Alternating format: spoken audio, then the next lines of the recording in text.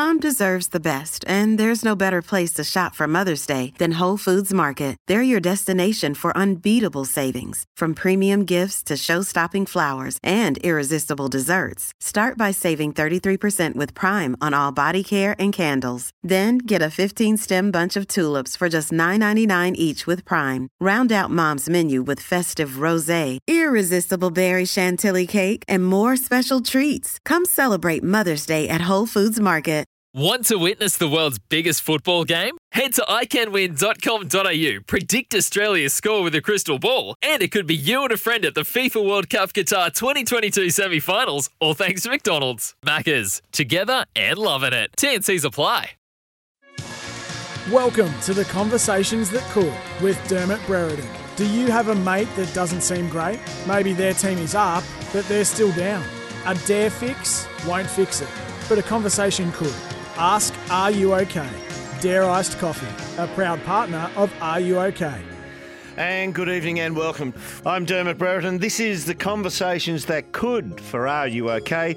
This show is all about the introduction of mental health into the sporting arena and in everyday life. Something pretty special and important to me, given the history that I've fortunately and unfortunately had. So we're going to learn from our guests how best to deal with some of the pitfalls, some of the trials, some of the tribulations of how we go through life and learn from our mistakes and our triumphs.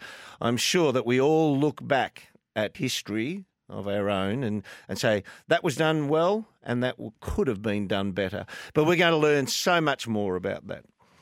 Our guest today is Dr Ben Robbins, former AFL player with the Brisbane Bears, Brisbane Lions and the Kangaroos. Now, these days, Ben is the head of mental health and wellbeing at the St Kilda Football Club with a PhD in clinical psychology, and his doctorate investigated the psychological wellbeing of professional athletes. And he also, I'm reliably informed, has a degree in good blokery, I'm told. Dr Ben, welcome. Depends who you ask, that last one. No, thanks, Derm. Great to be here. Great to be here for a chat with you. Now, you've had quite a history, and we'll talk about that shortly.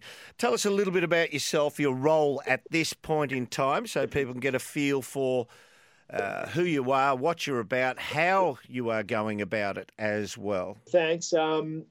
Started with the Saints at the end of 2019, a couple of months before the world knew anything about COVID-19. And I was coming into this role part-time, 3 days a week, as the club psychologist. And it started off relatively normally. So we were preparing to play our 2020 season. The club itself were really supportive and open around some of the ideas that I would have liked, that I wanted to implement amongst the playing group. Brett Ratton coming in as the new coach, David Rath as the head of footy, a number of other new staff come on board at the same time. Playing group changed a bit, so it felt like there was a bit of a platform for change.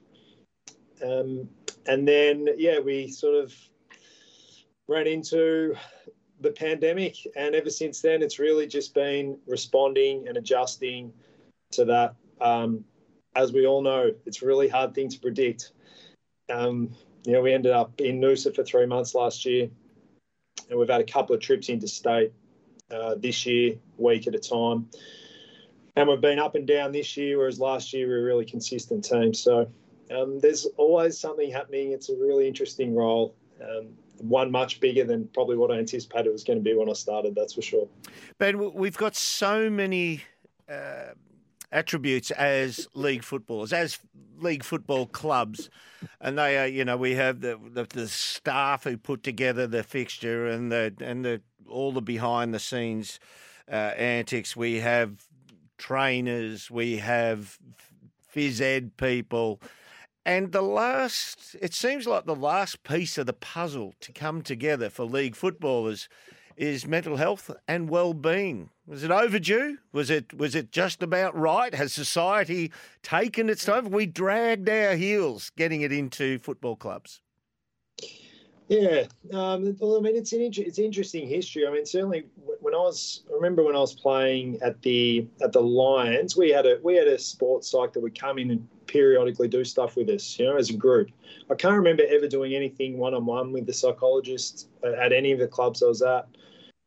I did think it was an area that I would have liked to have worked in as a player. I did think there was a lot of room. I didn't really know anything about my own psychology. I just played and did what I've always done, which was sort of crack it at the umpires and want to argue with them, and rather than getting on with things at times. And I never sort of tried to change that. And I felt like when I finished my career and sort of started looking into psychology, I felt like there was an opportunity here that we were missing, certainly from a performance perspective. Mental health, not as much. Again, I don't know how you found it, but in my playing day, we sort of didn't talk at all about depression or anxiety or any of the other things we do now. I'm certain they were happening, but just undiagnosed, or certainly not spoken about as openly as what they are now. You left that word hanging there, undiagnosed. I can say in my day, we looked at players who were incapable of carrying out the role of being a good footballer for whatever reasons. And in my day, the greater football world would say, he gets dropped. He can't handle the pressure. That's weak. These days we look back and say, how many fantastic footballers might we have lost because we didn't give them the correct care with mental health? Yeah, well, I mean, it's a really hard question to answer, obviously, because there's so many factors that go into our well-being, into our mental health. I mean, we're seeing this with the Olympics now. It's been obviously a really topical issue around some of the athletes and really high-profile athletes who stepped away times during the games. You saw it with Naomi Osaka, the tennis player. It is something that this experience of pressure and our ability to manage it can be something that fluctuates based on a whole range of different factors that's going on in our lives.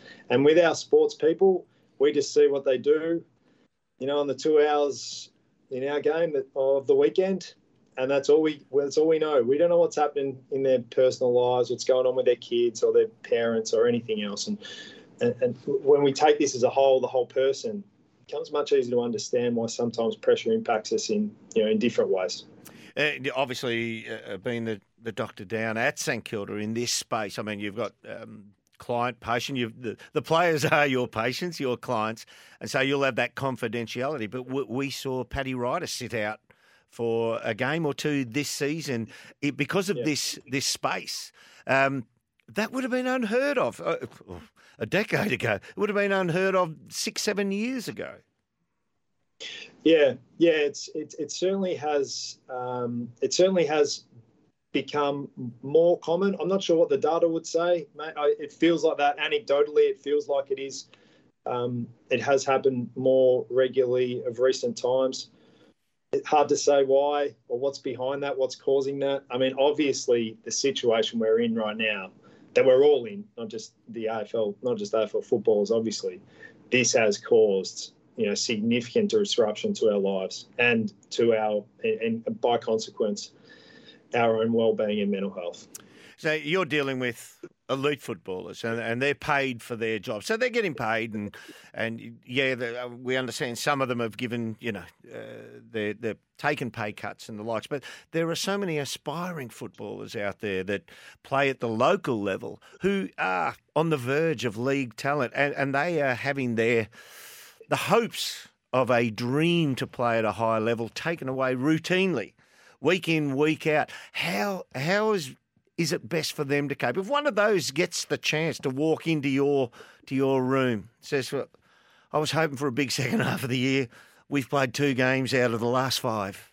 How do you talk to a young man like that or girl? Well, look, it is a really, really difficult one. I've got 2 kids. So I've got a 16-year-old and I've got a 13-year-old. Oh, good luck. Love playing.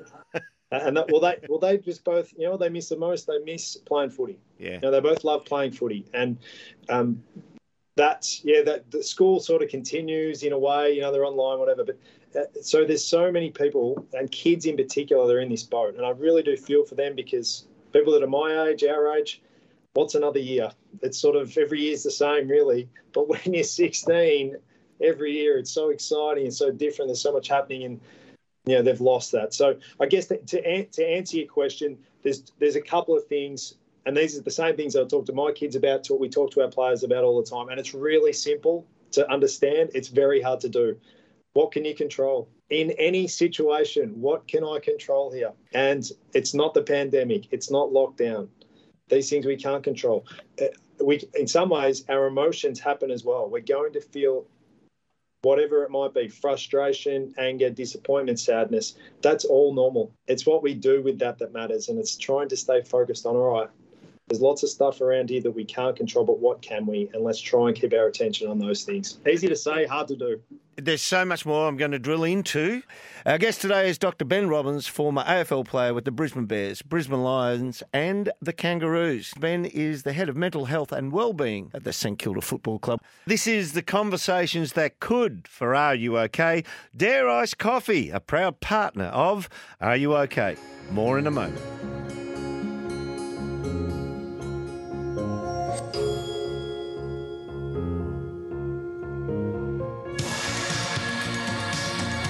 Welcome back to the Conversations That Could with Dermott Brereton.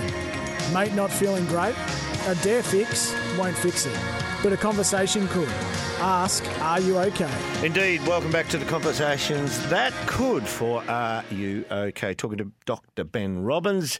He is a psychologist and responsible for everybody's health and well-being down at St Kilda. We're going to drill into a little bit more about the players aspect.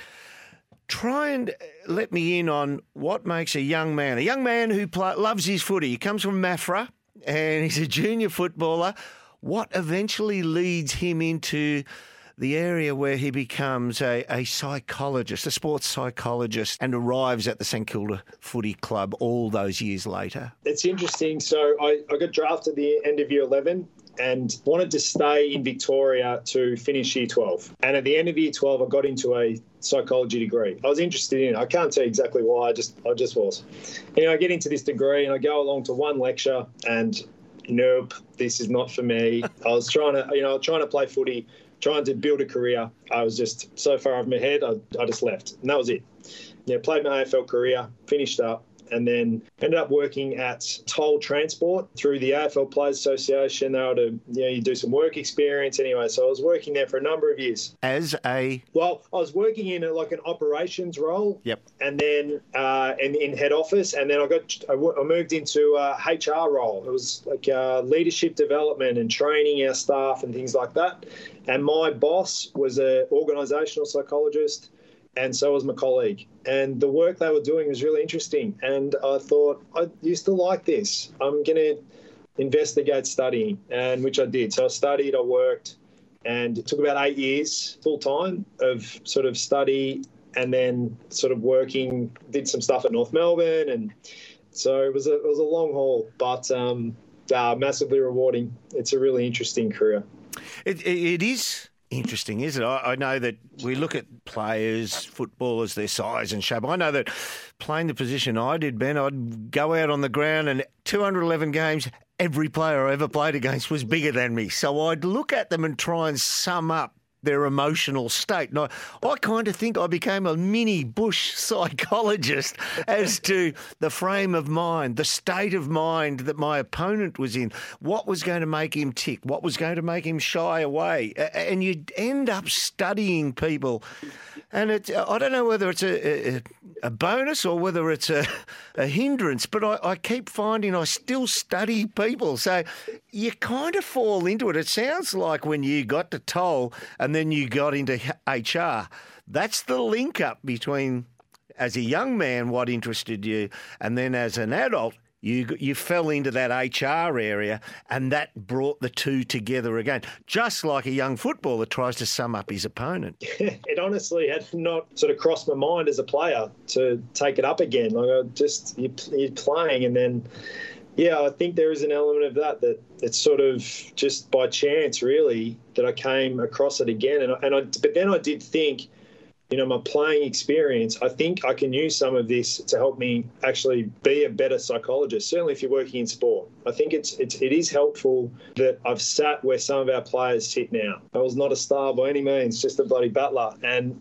which most of the guys on our list, that's what, they're just trying to play a role in the team, trying to work on a career, build a career, sustain a career, and I think that's helpful to me to some extent, definitely. You've interacted with so many footballers now in this area, understanding client confidentiality. Are you able to tell us some of the players you think, wow, that was an unbelievably skilled performance, that they've used their mind, they've used their mental processing to benefit through this area? Is there anybody who's succeeded through the application of that style of preparation? The thing which mainly stands out to me is guys who play through injury. Most players have something going on, certainly by this time of year, around 21, there's something happening, and they're able to still go out and play to, okay, it's not their absolute high standard, but to play a really important role for the team.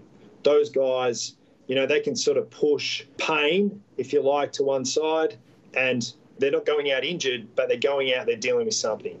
Those guys have this ability to just remain present and just focus on their task. And that's what we ask really of all our players. When I think of my old teammates, so one guy immediately stands to mind, my old captain, Michael Voss. He was just, single-minded, on task. He would make as many mistakes as anyone with, say, his skills or whatever, maybe a bad kick. He did not care. Yeah, bad kick, next one, and just would get on with it. He would never dwell. He was always just so in the moment. Obviously exceptionally tough as well. So he was a guy who stands out for me in that regard. Is that a trained aspect of somebody's makeup, or is it natural? I think for Vossi it was quite natural, but the answer to the question is yes, you absolutely can train it. Now you can't turn necessarily into Michael Voss, but you can definitely improve your own ability to stay on task when there's distractions around, distractions like the scoreboard, bad umpiring decisions, or your own performance isn't where you want it to be. But it doesn't matter what's happened in the first half. What matters is this contest right now. And that is something that you can improve, certainly. Can you give us a couple of techniques? Something that, there's a park footballer out there who's listening in and he says, yeah, I wish I could get better at that. What are some of the techniques? There's two main things that need to happen here. First, you've got to recognise that you're not on task. You got to recognise that you've been distracted. A good example, thinking about the outcome of the game. Okay, so it's in the last quarter, the game's in the balance, and you're thinking either, geez, I hope we win, or we better win, or we've got to win, or you're thinking, geez, I haven't touched it for 3 quarters. If your mind's in either of those two places, you are not going to give yourself the best chance to perform well in this contest, take this mark, kick this goal, make this tackle. Got to be in the moment. It's very much just about, recognising you aren't in the moment, you have been distracted, and then bringing yourself back to it. There's a whole range of different ways you can do that, use different triggers or anchors or breathing or whatever it might be. You see our guys breathing, trying to get into the moment quite regularly. That's just a simple tool to anchor them in the present. I was very fortunate to have a coach, Alan Jeans, and he said he taught himself a bit of psychology. He was the youngster, but he wasn't the titled, but he was the local publican at 19 years of age up in Finley. And he said on a Saturday afternoon, a Saturday night after he finished playing local football, he'd watch all the locals around and he'd see who'd gravitate to who from behind the bar. He'd see who took the power and all the likes. And the one thing he used to always say to us about getting better at football, he said, unfortunately out there, the alcoholic can't fix himself until he recognises he has the problem. So the first step of any rectification is recognising you have a problem and speak up about it. It does start with awareness. And this applies to the topic of our conversation here as well around your mental health. It does really start with awareness that I'm not in the place that I want to be, or that I could be. I could be doing better here. Until we actually recognise that, it's really hard to sort of do anything about it at all. We tend to just continue on in familiar, habitual patterns of behaviour. Yeah, it starts with awareness. After the break, I'm going to ask you about intervention, just intervening in a good friend's life just because you can recognise something is wrong. I'm Dermott Brereton. We're with Dr Ben Robbins. This is the Conversations That Could for Are You OK? More in a moment.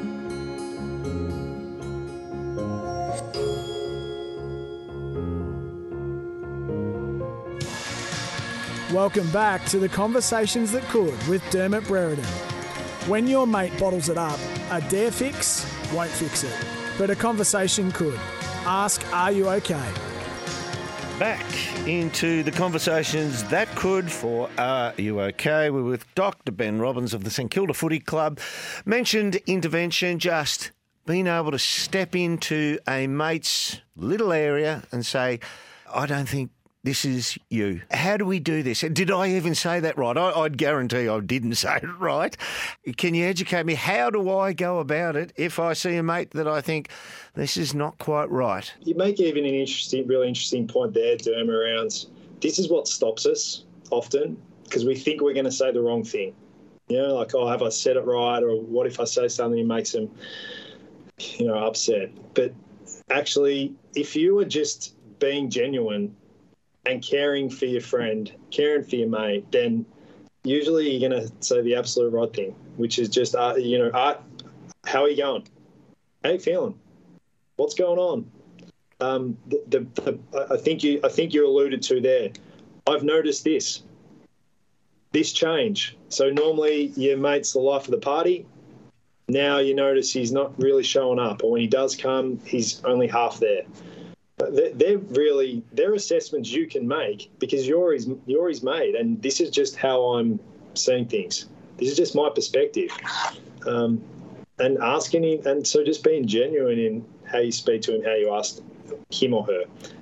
That's the first step. And I would imagine it could also be displayed in their actions as completely overt behaviour compared to what they normally are. Yeah, I mean, it can manifest in a number of ways, a whole heap of different ways. Usually, one of the main things you're looking for is changes in behaviour.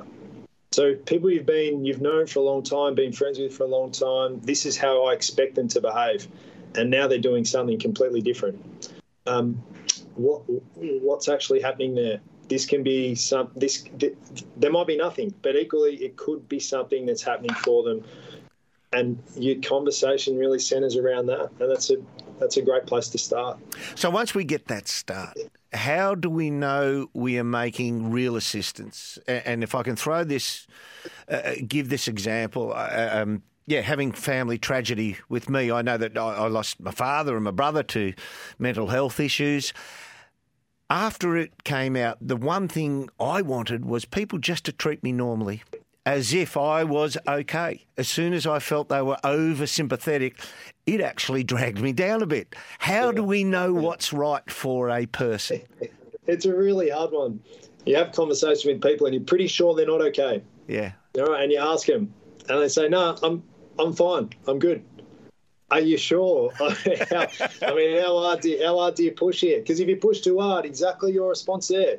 That's now I'm annoyed because you keep asking me. I said I'm okay, So people can only let you in as much as they want to let you in. But what I would recommend is you keep persisting in a way that you assess as, all right, this is not annoying them. It's just showing that I care. Okay, if they say they're okay, I take you in face value, but I'm gonna keep checking in with you, especially if it's somebody who's been through something like or a tragedy like you did, then I'm just going to keep checking in with you, say how you're going. If you tell me you're good, great. Let's just keep talking about it.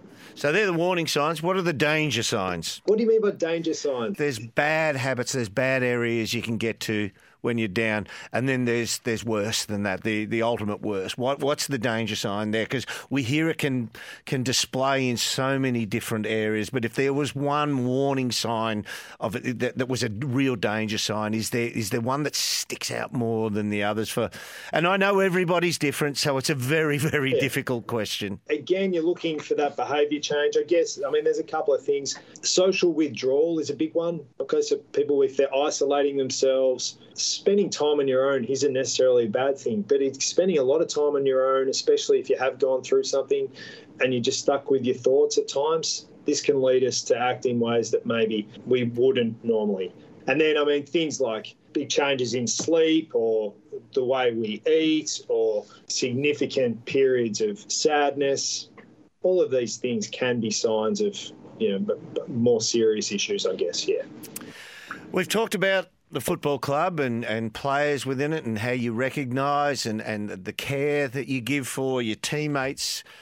It's a pretty trying time out there at the moment, and predominantly people are locked away in their homes. If somebody walks to you and says, hey, I have not been able to see my elderly mother, I have not been able to see my parents, I'm feeling all this, the world's closing in on me, my business is suffering, my job is vulnerable, I'm finding it financially difficult. There are so many aspects of these trying times right now. What's the first stepping stone, the first flagstone we do to keep ourselves safe? First, let's just acknowledge how tough it is. I think that's really important to do. Like, there might be a view of, toughing it out, or, I'll be right, or things will pick up. And it's good to try and take a positive approach to things. Like that is a good thing. But equally, we want to be able to acknowledge our own feelings when they're a bit more challenging. So if I'm feeling really sad, I'm feeling really lonely, but that is actually normal. In the situation we're in, that's incredibly normal. So feeling those things, that is how you should feel if that's what's happening in your life. And for many of us, if we are isolated at home, of course we're going to feel lonely. Okay, so I think acknowledging those things is a really important step. You're trying to, your practical stuff, you're trying to stay in contact with, your friends and family as well as possible, whether that's video calls or going for a walk or whatever whatever we're able to do, on the latest, COVID protocols or rules. And then there's the really basic stuff. We're exercising, we're trying to not drink too much alcohol, which,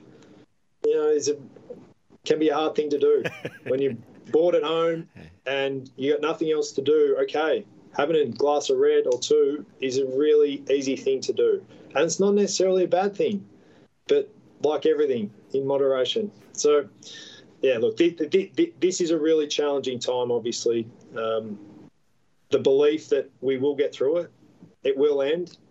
But at the moment, she can be feeling like that's a long way off. You're going to think I'm mad, but I immerse myself in my pets. I breed birds. No. Yeah. Oh, right, okay. My mates think I'm mad, but yeah, just making sure that I give them every chance to succeed in their cycles. Yeah. Yeah. Well, I think we got a dog. 6 months ago. So, yeah, getting a pet, not because of COVID. It wasn't just because of COVID. We got a dog. We're getting a dog anyway. But, that has certainly helped. And that made me think of another idea, like doing something for somebody else. Gets you out of your own head, makes somebody else feel good. In return, you feel good about helping somebody else out. So, and whether that's a pet or another, a family or friend, that's a really good idea as well. It's amazing, the gift of giving. Some poor fellow was sitting outside the Hampton supermarket on Hampton Street down there, and I walked past and there was a couple of silver coins in there, and I thought, no, this bloke needs some help. And I pulled out a note and put it in there, and he was so well spoken, this homeless fellow. And yet the kind words he said back to me was worth more than the money I gave him. And I thought, I hope it helped him. But it actually made me feel really good. The gift of giving is quite extraordinary. Yeah. Yeah. And if you are ever feeling a bit flat, that is something you can do pretty easily to lift yourself and obviously the person that you're helping out. Absolutely. Now, if we can just take it back to footballers, and I'll take it to another area, which is, and a lot of us find it very difficult, league footballers especially, and it does happen at lower levels also. When somebody comes out of a career, league football, VFL football, SANFL, all these top-ish leagues, and if somebody on a parallel journey comes out of an industry, a business, and that's the end of the road for that journey. That's got to be one of your major hurdles on dealing with people exiting their former vocation. Yeah, I mean, the reality is in the AFL every year we'll have 8 to 12 guys depart our list. And some of those will go to another club, most won't. That's a reality, and we all know that when we get into the AFL. The thing we talk about the most, and this work starts well before they leave, is disentangling your identity as a person. So Dermott Brereton, the person, Dermott Brereton, the footballer. They are separate. Now, they can at times seem incredibly close. They're the same thing. So we've got to put a bit of work in to actually untangling these things so that when this ends, and this is ending, footy's ending, this remains solid. Your identity of who you are as a person, how you want to act in the world, how you want to be seen in the world, this remains at your core, and you know what it looks like. And then you can try and, as well as you can, even though you're feeling all these negative emotions, challenging emotions, you're still grounded in, here I am, here's this person, I've got a life still to live and go on with. And that's the big picture, what we're trying to do. But it's a really challenging time. We want to accept that as well. How do you start that conversation? Because I would imagine a lot of people are just, the head drops, and unless you get that first sentence right, they just don't want to engage with you. How do you start that conversation? Yeah, so it's got to start before that, we get to that point. Okay, so we know everyone's going to finish their footy career. So we start it very early, hopefully, in their career, where they work out, all right, well, what is my identity? Who am I at my core? What are my values? Understand these things, okay? And then when this footy ends and your career as a sports person ends, you've got a solid foundation to fall back to, that I am still a worthwhile, worthy person. Of course you are.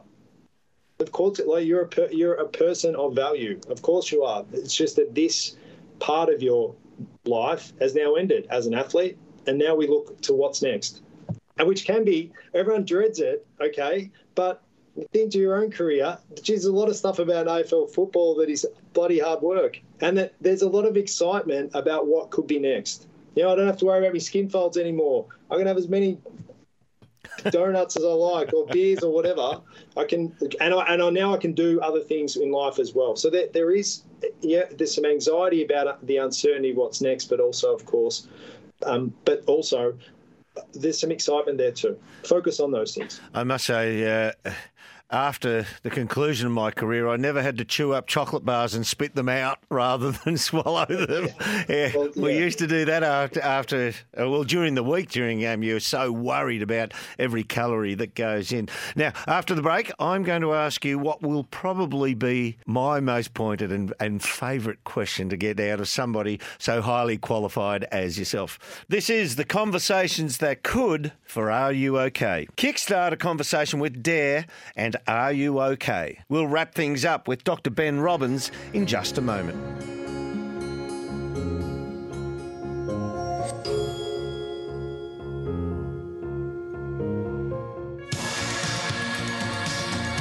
Welcome back to the Conversations That Could with Dermott Brereton. Mate not feeling great? A Dare fix won't fix it, but a conversation could. Ask, are you okay? Welcome back to the Conversations That Could for Are You OK? Talking to Dr Ben Robbins, Head of Mental Health and Wellbeing at the St Kilda Football Club.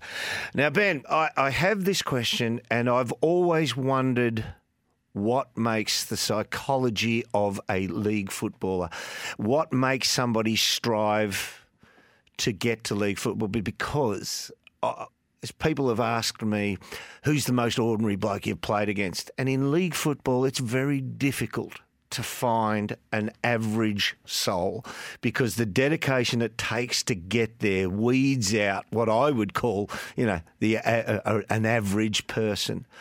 What can you see in young people and young girls in teenage years that has that psychology, that want to drive to get to that level? It's a hard question to answer. I think I could answer a number of ways. I think I'll say this. The thing that stands out the most, I reckon, is the ability to deal with adversity. So in this career, you are going to lose a lot of games.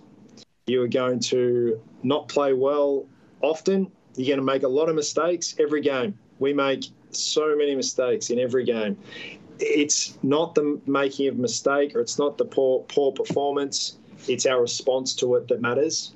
And so, the guys that get drafted now, I think overwhelmingly, I'm just looking at our list right now, the guys that get drafted and the ones that go on to have long, successful careers are those that are able to accept that some days I won't play my best or we will lose.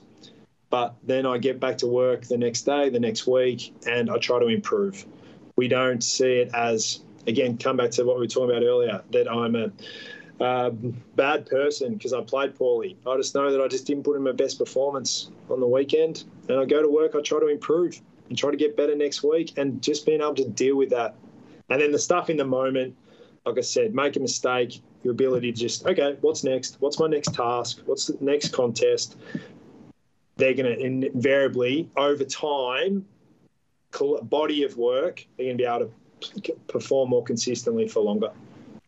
We see players who, what I would describe as the three levels of confidence.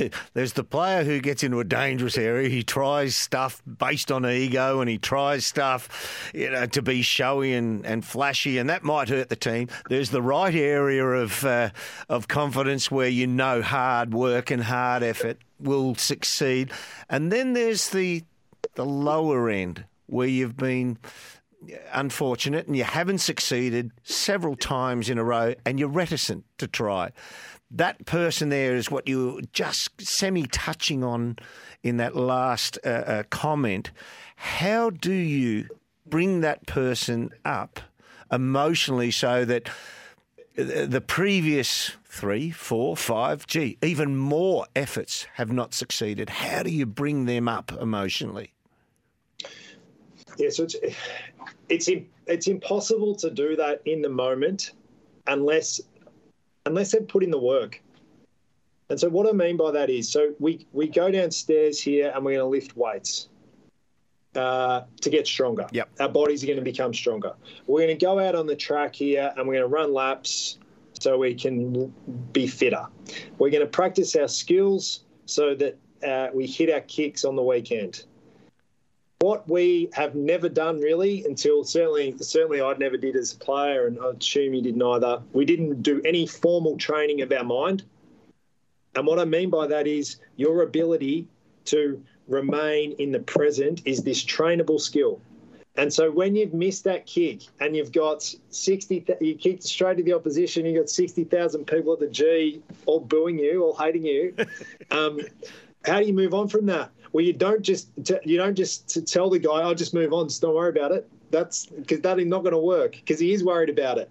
He has to have done months and years of training of getting his mind present. And then when he's distracted by this other stuff, he just bringing it back to the present. This is what meditation is. This is why, a big part of why we meditate. We're training our mind so that when stuff goes wrong on the weekend, we're able to move on. And also, equally, we're not getting too far ahead into the future. And I've played terribly, or we're going to lose this. Nope, bring it back.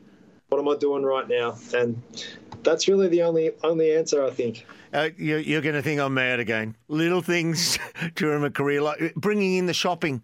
You've got bags that are cutting into your hands because you're taking 8 bags in each hand, and you want to put them down.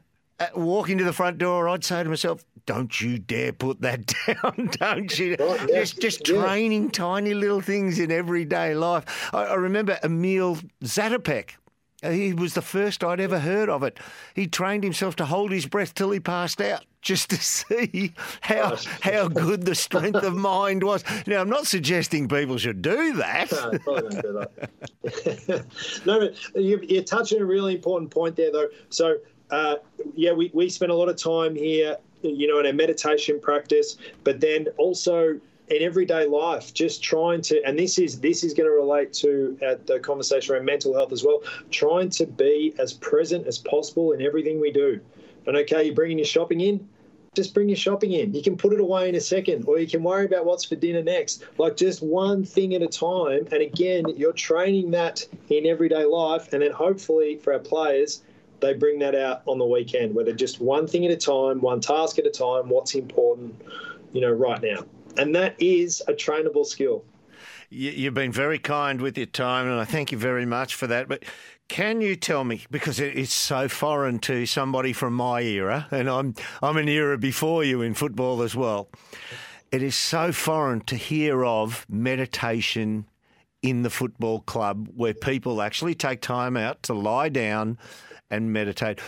So once again, for the park footballer who could get a benefit out of it, how does it structure into the footballer's world now, and how does it work, and how do you perform it? A really great question, because again, as a player, I was really skeptical of anything like this. What do you mean, count your breaths? How is that helping me get a kick on Saturday when we're in this dark room? And so I was the biggest skeptic as anyone, used to sook about having to do anything like this. But the reality is, you can train your body, you can train your craft, and you can train your mind. Okay, and we do our body and we do our craft. We train our mind as well now through meditation, sure, but then other practices that we use here. And really, what you're doing, you're training yourself to focus on one thing. Now, whether that's your breath, that might be a sound, it could be your body.